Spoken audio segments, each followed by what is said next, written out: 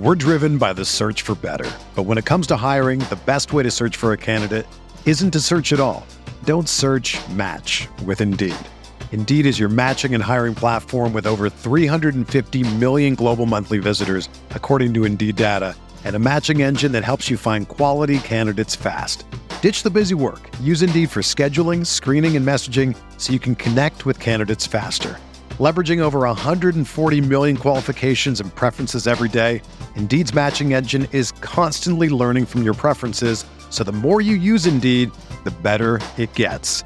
Join more than 3.5 million businesses worldwide that use Indeed to hire great talent fast. And listeners of this show will get a $75 sponsored job credit to get your jobs more visibility at Indeed.com/Blue Wire. Just go to Indeed.com/Blue Wire right now and support our show by saying that you heard about Indeed on this podcast. That's Indeed.com/Blue Wire. Terms and conditions apply. Need to hire? You need Indeed.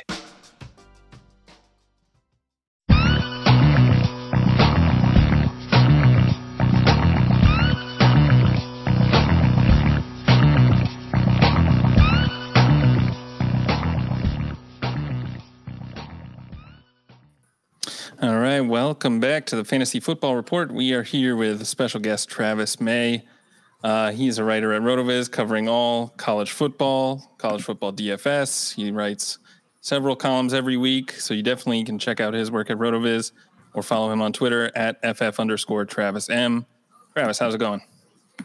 Great to be here. Always happy to talk some football. I'm mostly doing a lot of college football talk in the in-season mode, but I'm always paying attention to the NFL side. So anytime I get asked to come on a show to talk some NFL stuff, that is actually a change of pace for me. So thanks for having me on.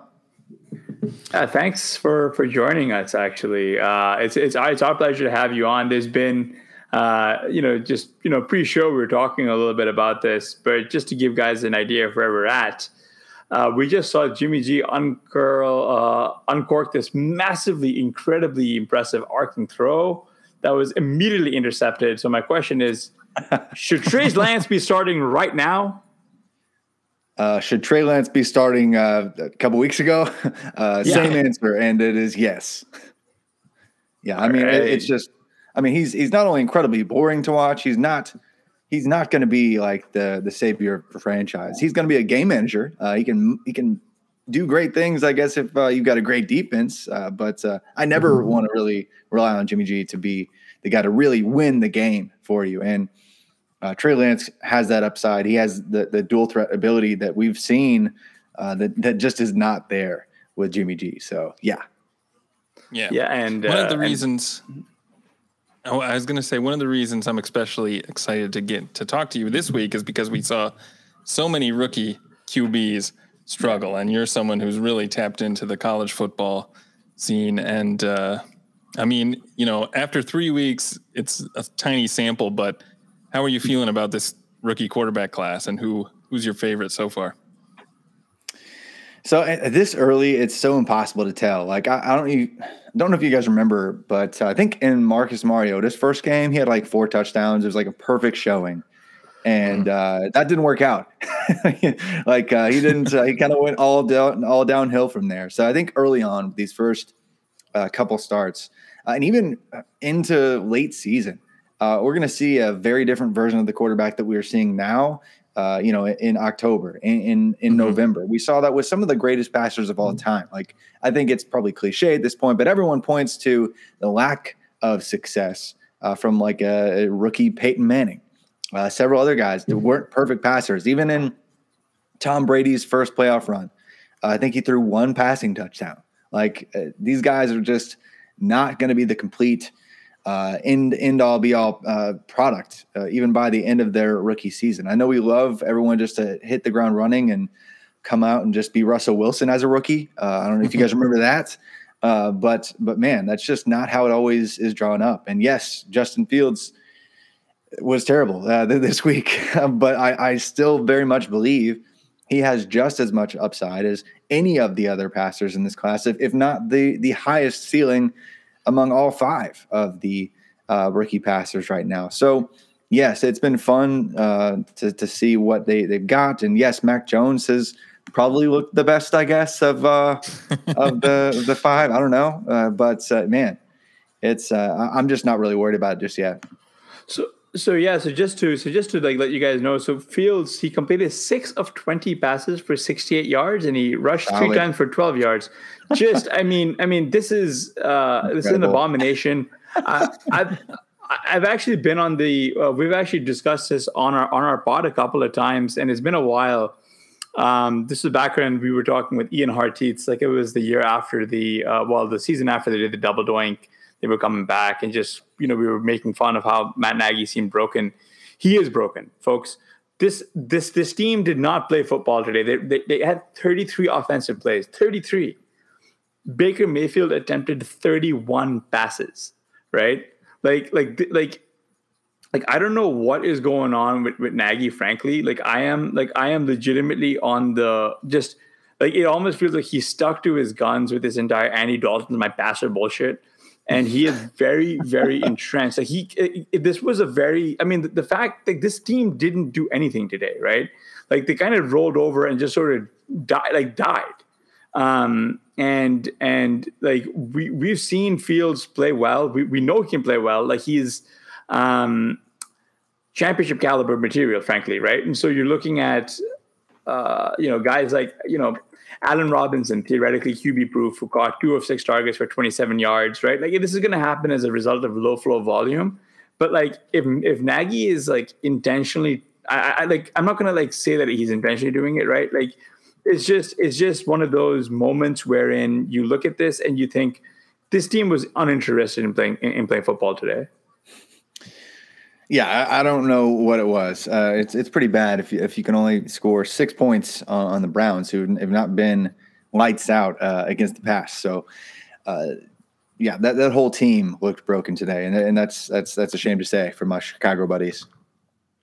Yeah, this is something that is kind of running through my mind when you see Fields and Lawrence and even Wilson doing poorly. I mean, these teams had early picks this year because they were bad. So how much of like the team quality do you, or how do you balance, the team quality versus the quarterback quality when you're trying to evaluate these guys early in their careers? Well, it depends, I guess, on what stat you're talking about.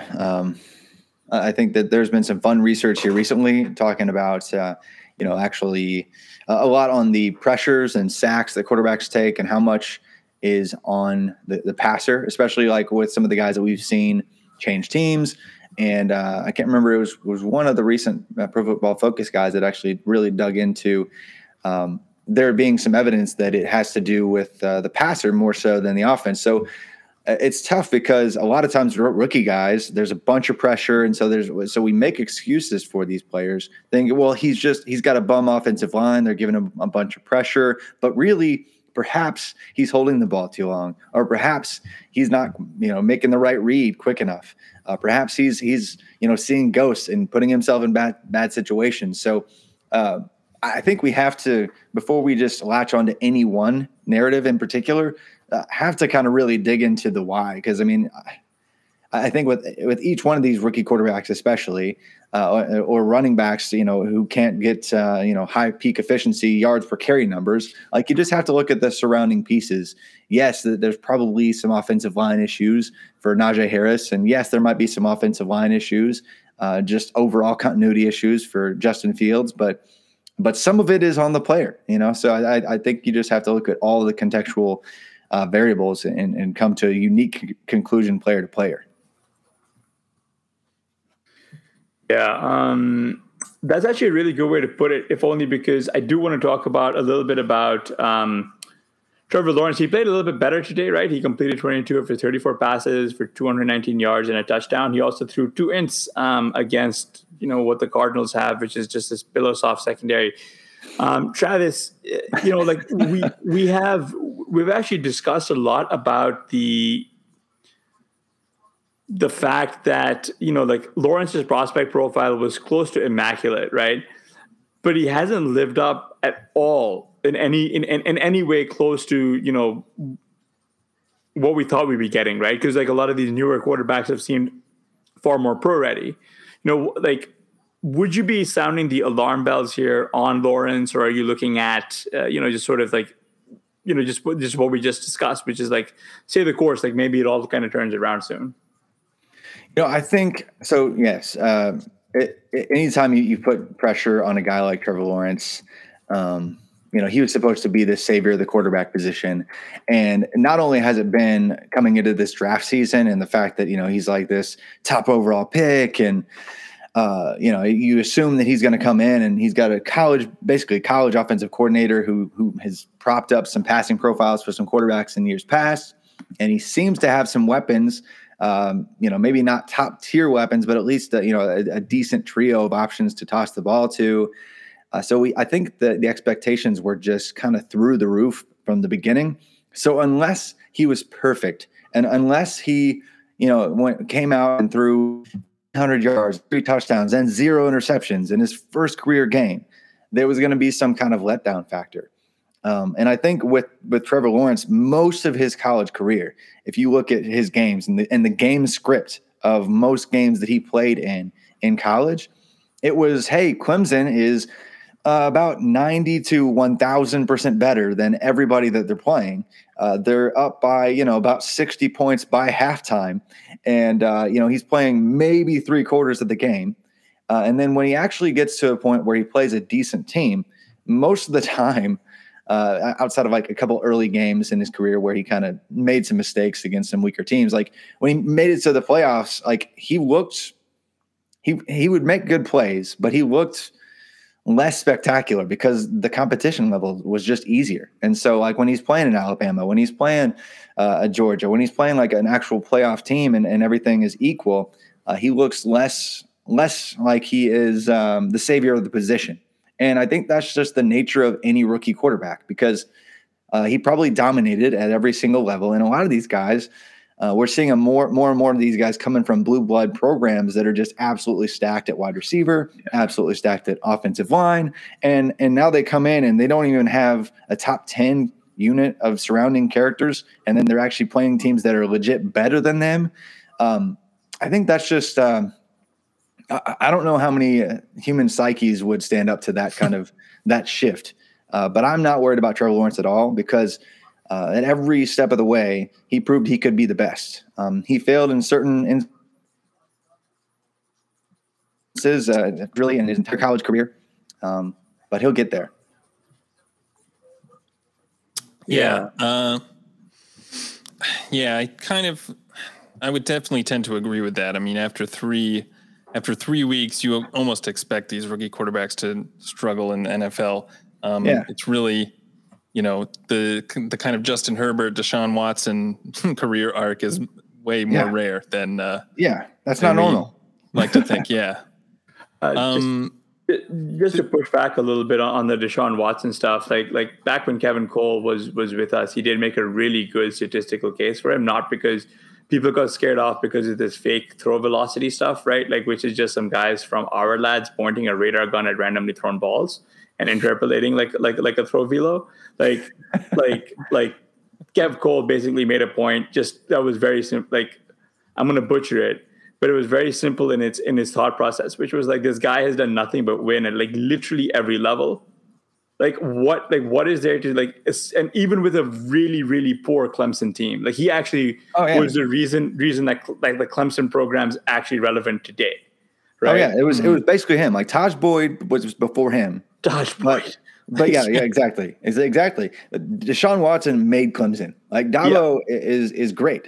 Maybe. Yeah. But Deshaun Watson, like their recruiting was not great before Deshaun Watson came there. And like, if you look at the last like playoff era recruiting, like it's still just this year broke into the top 10 in college football, which is insane when you think about how stacked Clemson has looked. But it's mainly been the quarterback play that got it to be what it is. Yeah. It's really Herbert is a little bit different because he's, I remember he was really a solid player before he had like a couple like that down year with Oregon, but he was kind of highly doubted as a prospect. If only, I mean, he's kind of like your best case scenario, right? Like it's a lot of the a lot of those accuracy issues almost like went away overnight the second he stepped onto an NFL field. I don't know, man. Like he would look really, really good. Yeah, but the thing about that is if you adjust for certain schematic variables and like just the surrounding cast and understand the context, like you can squint and look at his profile and still see a 90th percentile plus efficient passer, accurate passer still. He was just struggling with health sometimes. Like he had 2 seasons where he missed almost half the year. And so, he had everything going for him. He was like he's where the analytics and the film agree. Like he's got all the physical tools, like with the mobility and the size to just throw somebody to the ground. But then he also has the efficient passing profile mixed in with a decent rushing floor as well, that the NFL has come to love in the quarterback position. So he was basically perfect, and we just screwed up because we got nervous about the low points in his career. Yeah. So given that you're not that worried about these rookie quarterbacks, like seeing Lawrence struggle doesn't have you off him right away. Are you at all worried about the pass catchers that they're throwing to? Like, we see Viska with some down games after we drafted him pretty highly. So at what point do you say maybe Lawrence can't support as many receiver weapons as we had hoped? Yeah, I mean, how many quarterbacks can really support like 3 options? We see every single year there's probably like 4 or 5. I think that's what the number is typically that we see offenses put up, 2 top 24 guys, but 3 guys is just not going to happen. And when they brought in Marvin Jones, like he's the real veteran of the group, and really in terms of the version of the players that they are today, Marvin Jones is probably the best one. DJ Chark really struggling to actually haul in a bunch of the targets. Like, what is it? 2 weeks ago, he caught 3 balls on 12 targets or something nuts. Last week it was like 1 of 4. Like it's not not great right now, and it's not all on Trevor Lawrence. So yeah, I think we need to dampen those high expectations. We're driven by the search for better, but when it comes to hiring, the best way to search for a candidate isn't to search at all. Don't search, match with Indeed. Indeed is your matching and hiring platform with over 350 million global monthly visitors, according to Indeed data, and a matching engine that helps you find quality candidates fast. Ditch the busy work. Use Indeed for scheduling, screening, and messaging so you can connect with candidates faster. Leveraging over 140 million qualifications and preferences every day, Indeed's matching engine is constantly learning from your preferences, so the more you use Indeed, the better it gets. Join more than 3.5 million businesses worldwide that use Indeed to hire great talent fast. And listeners of this show will get a $75 sponsored job credit to get your jobs more visibility at Indeed.com/Blue Wire. Just go to Indeed.com/Blue Wire right now and support our show by saying that you heard about Indeed on this podcast. That's Indeed.com/Blue Wire. Terms and conditions apply. Need to hire? You need Indeed. Another day is here, and you're ready for it. What to wear? Check. Breakfast, lunch, and dinner? Check. Planning for what's next and how to save for it? That's where Bank of America can help. For your financial to-dos, Bank of America has experts ready to help get you closer to your goals. Get started at one of our local financial centers or 24/7 in our mobile banking app. Find a location near you at bankofamerica.com/talktous. What would you like the power to do? Mobile banking requires downloading the app and is only available for select devices. Message and data rates may apply. Bank of America NA, member FDIC. Yeah, but just wanted to move on a little bit from this game, but we will be returning to it in a little bit though, because I wanted to get your thoughts. I know you're a big Titans fan here, and AJ Brown, he left the game today, with that hamstring injury. Do you have any idea? Of how long of an injury, like has Brown been, he hasn't looked himself at all this season. Any thoughts on what's going to happen here with Brown and the offense? Because I'll be honest with you, the Titans, they're not great to watch, man. Like this new OC is terrible. I'm sorry. Yeah. So I don't know much about the injury, and I'm not going to really try to speculate with that. But in terms of the offensive play calling, even with just basic stuff, like just how they utilize the tight ends, how they, basically not at all. It just completely changed things. Like what they had last year worked. And so if you would think that they would keep a lot of the playbook in place, but they completely abandoned play action in first week. They did basically none. And that just left Derrick Henry out to dry. But even today, as a football nerd does, I point out the subtle things built into the scheme that basically tell an offense what you're going to do. Hey, by the way, we're running. And it's the Titans offense, they don't dress things up right now. And that makes it really boring to watch because you're oh, it's 1st and 10 and they have 5 offensive linemen and 2 tight ends. And, he just put a tight end in motion to the left side. And then, they stack that set up. They're running left. Hey, this is exactly what they're doing. And you would think that hey, they're trying to set something up for later. And that's what they would do last year. But you watch the whole game and you realize, that was just really bad play calling and no creativity whatsoever offensively. And so, yeah, I'm concerned because it's not looking as efficient. And when something does go well, it's because Ryan Tannehill did something perfect, or Derrick Henry, threw somebody 6 feet under the ground. But yeah, it's not pretty. And so I'm really worried because we knew the volume was going to be low for guys like Julio, guys like AJ Brown, guys like anybody else already outside of Derrick Henry. So I'm off of everything not named Derrick Henry in that offense for the most part. Now, the guy who scored a touchdown, who I'm only slightly embarrassed to say I've never heard of and won't even try to pronounce his name. I'm hoping that you can tell me something about him, Travis, since you're plugged into college football. So Nick Westbrook was he was a big thing. I think it was his true freshman season for Indiana. I'm from Indiana, by the way. I do not like the Hoosiers, but I'm from Indiana. He was a big thing. He was a big deal. I think he had 800 yards or something as a true freshman. So in the Devy fantasy football community, we were oh my gosh, this guy's amazing. And then he got hurt and struggled to ever repeat what he did, even as a true freshman. So he kind of went backwards. And so he was struggling to make even the Titans practice squad. But, he looked great on field and without a shirt on because he's got a 17 pack going on. But he's a really fun guy that has just earned his way into snaps. And even without Julio coming to the roster this year, he was gonna make the active roster most of the time and probably work into, by the end of the year, the wide receiver 3 role. So I think he could actually be productive.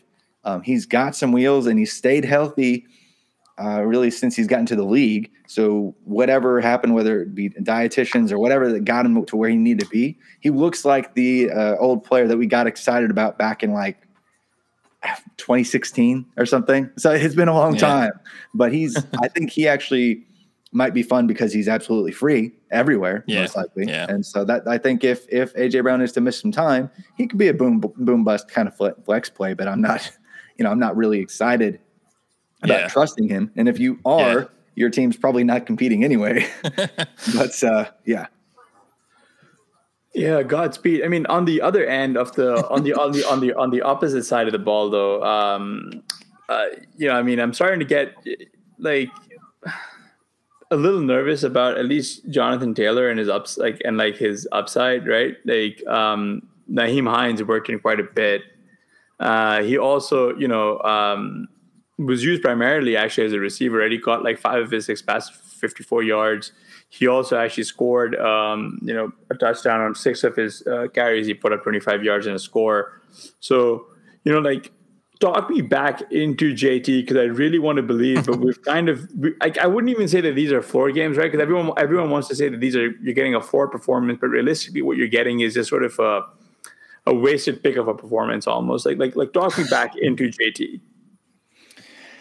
Yeah, so Jonathan Taylor is just kind of a victim of the modern NFL, frankly. If you watch the game live, to hear the commentators talk about Nyheim Hines the way that they did, there was one point where it was almost surprised, Nyheim Hines is not on the field for this play. Yeah, duh. He should be. What are you talking about? It's there's just going to be these annoying timeshares, like all the time. And that's just where 25 plus teams are in the NFL. That's where almost all the offensive coordinators are. And Jonathan Taylor is probably a top 5 back in the league and is going to average like 6 yards per carry this year and have some decent receiving numbers and still frustrate you like 5 or 6 more times. And he's way better than Nyheim Hines at literally everything except for maybe, using the cliche, making people miss in a phone booth or whatever people say, but Hines is a great player too. Like I like him for PPR, liked him for PPR, just knowing the Colts were just going to screw it up again. But even dating back to his time at NC State, like he and Jalen Samuels, because they were both like Swiss Army knives. Like if you heard the coaching staff of NC State or anyone during draft season talk about what the coaching staff of other ACC programs said about Hines, it's like, he's a problem. Like the solid verbal guys like to some teams have a problem in that they don't have any players that are problems. And Nyheim Hines is a problem. And so he makes people miss. He gets to the edge in an annoying way if your defense doesn't have a lot of speed, and the Titans don't have a lot of speed. So he had a higher snap count today. So that's gonna happen sometimes. Yeah, it's I guess it's not that weird to see Taylor not get used when the Colts are really not playing well. He did have the 6 catches in week 1, so you kind of just hope that he is getting more receiving work. But at the same time, like you said, Hines is there, so he's going to get his touches too. So it's a tough situation. I don't know if maybe we were all a little too high on this Indianapolis offense going into the season to be drafting Taylor so high, but it's tough, man. Yeah, it is. If you just look at the wide receivers, the guys to really distract and take some pressure off the box too. It's like we all want to get excited about Michael Pittman, and we all want to get excited about Paris Campbell. Well, maybe 2 years ago we did, but it's just and Zach Pascal, really, that's the dude. Like that's your red zone target. Like come on. So yeah, there were some questions that I just don't think we were ready to face. Speaking of speedy running backs, I guess, Cordero Patterson rushed 7 times for 20 yards in that Falcons' Week 3 win over the Giants. He also added 6 catches for 82 yards. This is actually great. We were a little ahead of the curve in a couple of leagues on Cordero Patterson. It's actually kind of funny because I mentioned him earlier, but Ian Hartitz has been really big on this entire UC-Pat as a running back type thing. So I wanted to get your take. Like, are we, 2 good performances in a row? Are we comfortable slotting in Cordero Patterson in as in a starting lineup? Because I think I made us sit him in favor of Kenneth Gainwell. I'm going to tell my kids one day that Cordero Patterson was actually a kick return specialist for the Minnesota Vikings. And they're going to be like, no, he wasn't. Like, I don't believe you. Because we're going to remember this late renaissance in his career where all of a sudden he was this just weapon. And so I think it's going to be fun just to see what he does. Because I remember arguments for him, I think it was 2015 or something, 50 years ago. Cordero Patterson getting arguments like, hey, he's actually the most efficient running back since the year 2000, and he's a wide receiver. And so this has been a thing for a long time, but it's just really fun to see a team finally figure it out. Oh yeah, that guy who is like the best vision in the entirety of sport. Like, let's see if he's good at running back and give him some snaps there. So yeah, I believe it. I believe he can be an absolute fun boom bust flex play that's going to get you 2 points 1 week and 24 the next. And I'm okay with that. Yeah, I love that. Patterson getting worked in means they're not throwing like 12 targets to Mike Davis anymore, which can only be good for the Falcons. So that is definitely a positive. I drafted Calvin Ridley on a ton of teams. This Falcons passing offense has looked horrible the whole year. Even today, when they won the game, they were awful. is Patterson like the only good thing about this team going forward? Are you expecting any kind of bounce back from Atlanta? I think so, just because I think I still believe that there's something in the tank with Matty Ice. Like, he's not as washed as Big Ben. That's really hard to watch most of the time. But yeah, I think so. I think they'll bounce back. And even like the usage, which is weird, but like even the usage and how much they have used, Mike Davis has been okay for flex use. Like I got him super cheap in a few spots, even in auction leagues where I was just like, I don't know how I won him for that, but I did. And so I'm still, based on the investment and based on where I'm most likely slotting him in lineups, most of the time I'm okay still trusting for what I think he's going to return, especially if I'm in a league where where it's not just one flex, or it's like an 8-team league or a 10-team home league. If it's deep at all, I'm still trusting in that work. And I think Ridley will definitely bounce back. He's been too good not to. Yeah. Yeah. This actually reminds me of a player who burst onto the scene a couple of years ago, and now he's been struggling through injury. And that's right, folks. I think Cordarrelle Patterson is the Raheem Mostert that everyone remembers from a few years ago, right? There's sort of this journeyman guy who kind of stays in the league, but he's known primarily for his special teams work. He's garnered a lot of hype, really efficient, just a brutally fast player, right? And then when he gets that like bump in usage, he actually is able to produce. So I think that's what we're looking at. And Blair and I we were like decamping a little bit about Raheem Mostert when he had that massive breakout year. And it's like, what did we miss? It's just that he was in the league so early that he kind of missed every screen that we've got, right? Like his entrance into the league, it predates RotoViz's inception, I believe. Like, I'm going to have to check. No, he came into the league in 2015. But he just did nothing for 4 years. Yeah. So kind of where, like, around the nascency of RotoViz, right? But that's who this reminds me of. Is just this freakishly fast guy, and he's getting used in a similar way. And much like Mostert, he's a converted wide receiver at this point, because that's what like was Mostert's calling card. He was like a wide receiver at Purdue and a track star at Purdue.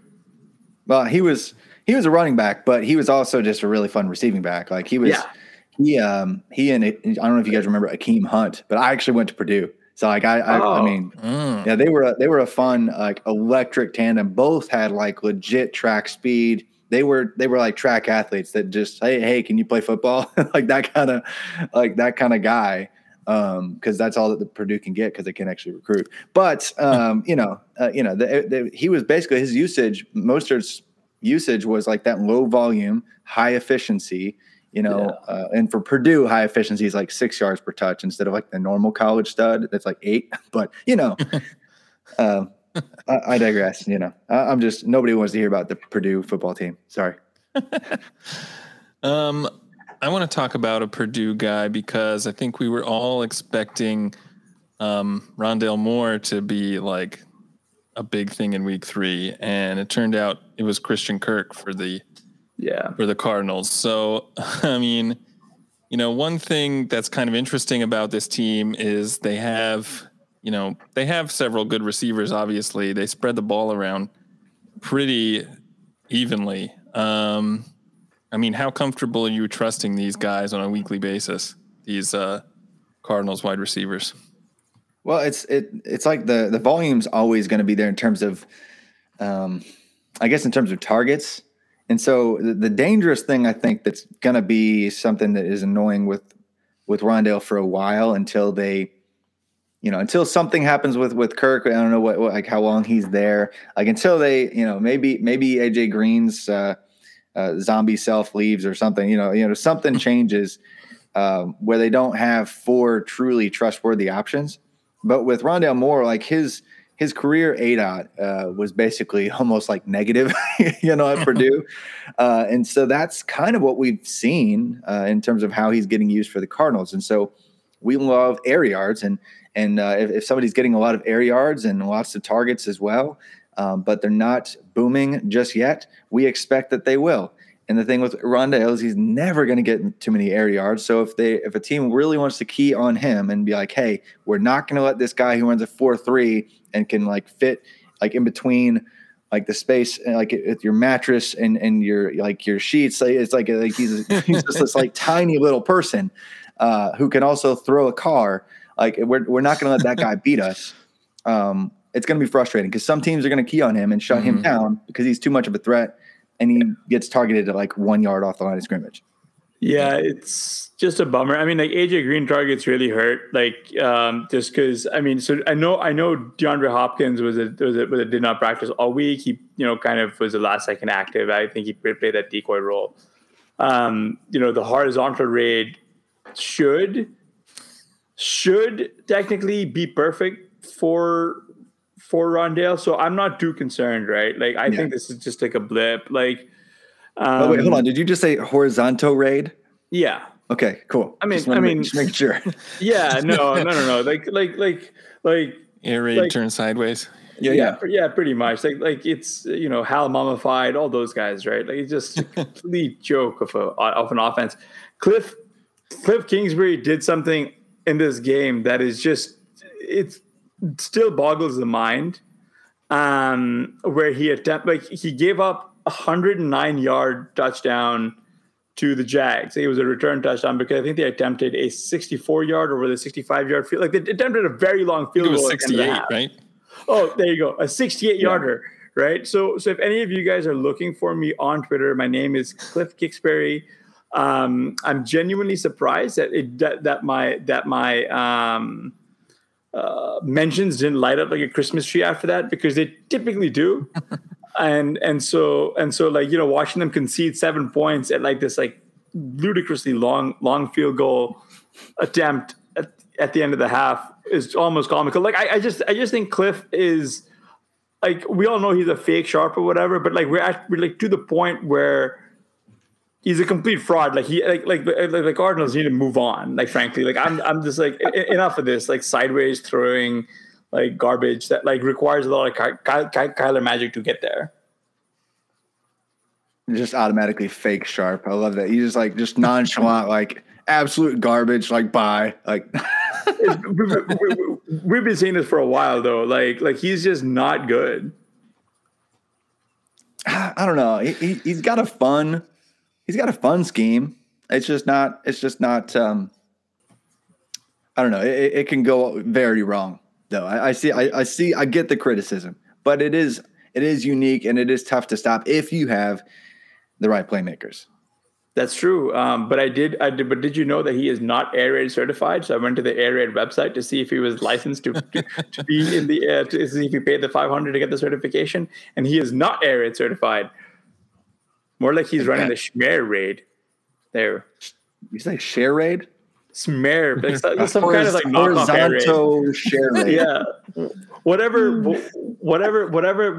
the store brand version of the Air Raid is he's running it, it goes the wrong way. Now I'm tracking. We mentioned Matt Ryan and how washed he is, and even Big Ben and how washed he is. I mean, if you are running back in the Pittsburgh offense who gets targeted 19 times, maybe you don't even care about how bad your quarterback is. Like, is this something? Obviously, 19 targets is not something we can expect from Najee every week, but I mean, this has got to be pretty encouraging, right? Yeah, and I think we understood that coming into this year, it was likely that Najee Harris was going to have the best workload. And it was going to be inefficient because the Steelers' offensive line was absolutely awful, and they did basically nothing to fix it. So, yeah, all season long, Najee Harris is going to be the only guy to score a touchdown, and he's going to get several receptions, probably just because, honestly, that's how like the little swing passes to Najee in the flat. That's how Alabama like to use him as a receiver. Get that 230 plus pounds of Najee going, and see who can stop him. And that might be about as far as Big Ben can actually throw downfield at this point. Maybe a little swing pass, 2 or 3 yards downfield. Don't go to 4. That's too far.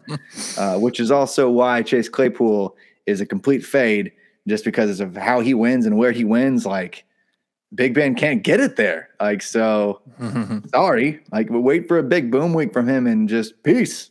I'm done. Never again. Yeah. I mean, yeah. On the other side of this game, though, the other guy I want to talk about, another rookie, Ja'Marr Chase, caught 2 touchdowns today. He was only targeted 5 times. His opportunity doesn't really line up with his fantasy points so far. He's way outplaying the sort of opportunity you would expect him to, or the amount he would score based on his opportunity. Is he just literally the best wide receiver ever, or how much regression are we expecting for him? I think you have to assume a little bit, unless his target share does indeed grow. But again, we just saw this from another former LSU wide receiver last year in Justin Jefferson, who I think barely eclipsed 100 targets on the year, but finished way high. We were all waiting for the crash down, and it didn't happen. And not only is Chase assumed to be better than Justin Jefferson and had been at every step throughout his entire career, he gets to catch passes from the same quarterback that he was basically the best college football wide receiver ever catching passes from. So I do expect some level of impressive efficiency.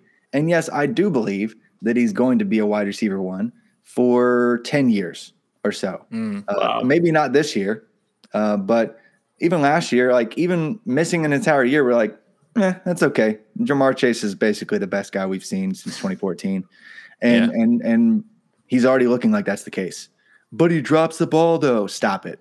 Let's just not even go there. But he's gonna dip a little bit down, but he's also gonna be a wide receiver 1 for the next 10 years.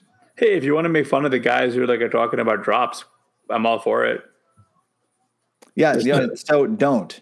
That's my advice. Yeah. It doesn't matter. Like if he's going to get targets and he's amazing, he can drop the ball some. If it changes his targets and they go away, cool. But that's probably not going to happen. Yeah. Yeah, it's interesting. I mean, you hear kind of the criticism, he's been so efficient, he can't keep this up. And obviously you don't expect him to do this forever. But at the same time, we were drafting him because he was like this, efficiency don't want to say star, generational talent, but I mean, he was like the best wide receiver prospect we had seen in a long time. You would expect him to be efficient. I think it was a little bit disappointing that with Higgins out, he didn't get more than 5 targets today. But I mean, at the same time, Burrow attempting 18 passes, Pittsburgh just looks awful. So you don't really need him that much. I guess 5 targets out of 18 throws is still a pretty good target share. So you're pretty happy with that. Yeah, the target share, I guess, is not the problem. It's just the overall volume, really. I mean, that's what we're talking about. And by the way, I said sell Claypool high. I meant to actually specify this was the week. So right now, right now, go sell off any rostered Claypool that you have. I did want to just touch a little bit on kicker talk because Blair, the guy who he wants to always draft in the first round of FFPC drafts, Justin Tucker, he hit this record-setting 66-yarder field goal to win the game for the Ravens in Detroit. So just want to acknowledge that Cliff Kingsbury is attempting this with Matt Prater when he's got the wrong guy. He really needs a Justin Tucker. Everybody needs a Justin Tucker. Let's be real. Yeah. Everybody. That dude's a stud. Even on your fantasy team, probably. Funny story today. Dave and I did draft Justin Tucker in one of our FFPC main event teams, and we also had Higgins. And I guess we thought that the other person was managing the starting lineup, and neither of us bothered to check. So we left Higgins in the lineup. Oh my God. We're still gonna win because Tucker put up 20 points. So it's all good.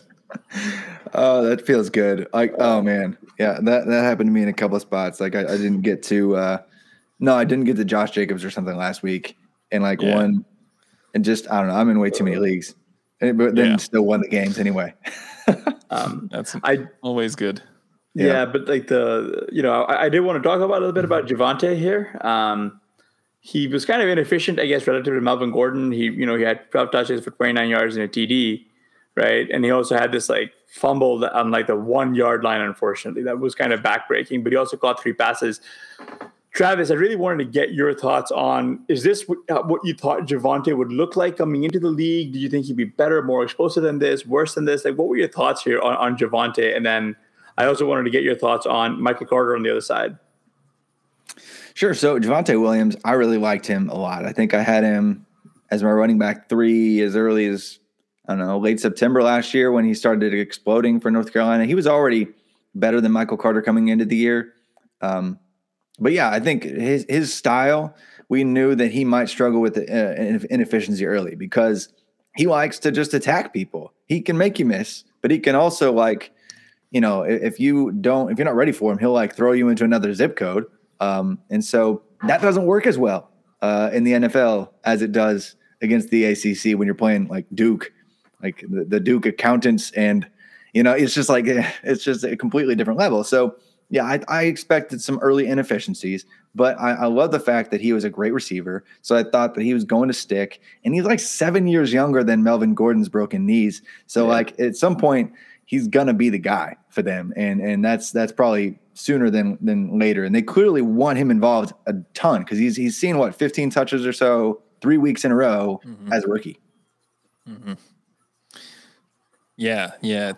I mean, you know, we like to draft rookie running backs a lot even in redraft because they tend to get better as the season goes on. So to see him getting this much usage early in the season is definitely a positive signal for what we should expect, I think, going forward. Yeah, he did have more targets than Melvin Gordon this week. So I think that's, you know, even if the rushing efficiency wasn't there, they're using him in ways that are definitely good for fantasy. So I think you still are buying if people are, I don't know, put off by a poor game. I don't know. He scored a touchdown, so it wasn't that bad. By the way, yeah. But nobody was efficient on the ground for them. Like even though, like, you know, the team was like 3.3 yards per carry or something. But I did love that Demario Crockett actually got some work. He was a Debbie darling. I think at one point he was ranked like really high, like top 5 running back for Debbie back in the day. So it was kind of cool to see him. Like, oh, he's actually in the NFL. That's cool.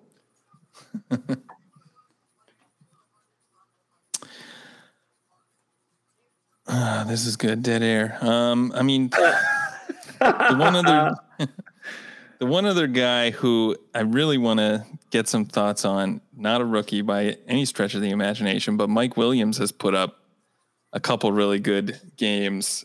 You know, Sean wrote him up this offseason as a potential 5th-year breakout. I don't know. Are you a believer in this performance we've seen? I'm typically not a believer in this career trajectory. You know, it's like that's not super common. I mean, we've done work on that at RotoViz and like what we typically see, and this isn't it. But it is tough to really break out when you're sharing the target load with Keenan Allen. You know, like a guy who has just pretty much, not because he's a diva, but because he's just one of the best in the NFL and has been for 5 or 6 years. He basically just demands 130 plus targets all the time. And so, yeah, it's not always going to be super efficient. But what I think has changed, and you can tell me I'm wrong on this, but I think when I've watched Mike Williams, it's where he's targeted now has shifted. He's got a lot of the underneath stuff when they were trying to, in prior years, you know, push it downfield a little bit more, use his size. But the NFL, you know, they're changing and learning. And I think what they're realizing is that Mike Williams can actually just punch people in the mouth and box him out on the short stuff too. And he's winning that way in a way that I don't think we've ever seen him. So I think if a team was just going to use him the same exact way again in year 5, I wouldn't expect this to continue. But because of how he's been used this year, that's looked different. I think I do believe, and I am buying into this. Maybe he doesn't, you know, see as much volume and maybe some shifts elsewhere, but I'm liking what I'm seeing. And I think it is more sustainable than we might think. Yeah, that's a good point. Coming into the week, he was, I mean, yeah, he had been leading in expected points for the team, and something that's pretty sticky going forward. So it's, when you're looking at kind of, I don't know, making start decisions, DFS calls, I like to look at that stuff, and Mike Williams is popping, and I'm like, oh, but I can't really play him. Come on. But yeah, he definitely proved me wrong today. So yeah, his deployment's just changed, man. It looks different for once. So it's fun. Mm-hmm. And I don't know if did you guys follow him in college? Like, to see him like basically break his neck and then come back to where he's dominating like this, and that's too fun. Yeah. He was a Clemson guy, right? Yeah. Broke his neck on like the goalpost. I remember that. Yep. That was insane. And now he's just dunking on people like 8 years later or whatever. Yeah. The guy who we hope to see. Right. And Friedman's been Matthew Friedman, former RotoViz radio executive producer. He was, very, very vocal about Mike Williams' upside. We're finally seeing it, right? Like, it is exciting. The other guy who, and I don't even know if this is true or not, but I'm just going to say it anyway, is we saw probably the best game of his career from Clyde Edwards-Helaire, right? He rushed 17 times for 100 yards. He had 2 catches for 9 yards and a touchdown. He also had this fumble really early on, and I was convinced his career was over. Like, that was the moment where I was like, oh, this guy's done. Oh, bye. Yeah. So I just wanted to get your thoughts, Travis, on CEH. Is this what we expected coming out of college? Like, did you think this was like the fit? Like, I think he's left a lot of gamers feeling very, very burned about who he is. So I want to get your thoughts there.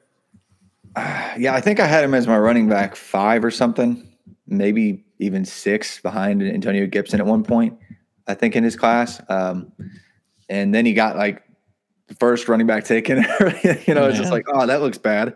But he was on this prolific all-time great offense at LSU in 2019, and he had a bunch of raw receiving volume, and it's like, oh, great, he's going to come into the league and he's going to be this crazy receiving back, and he's going to be a feature on the ground in this amazing Chiefs offense, and he just hasn't caught passes.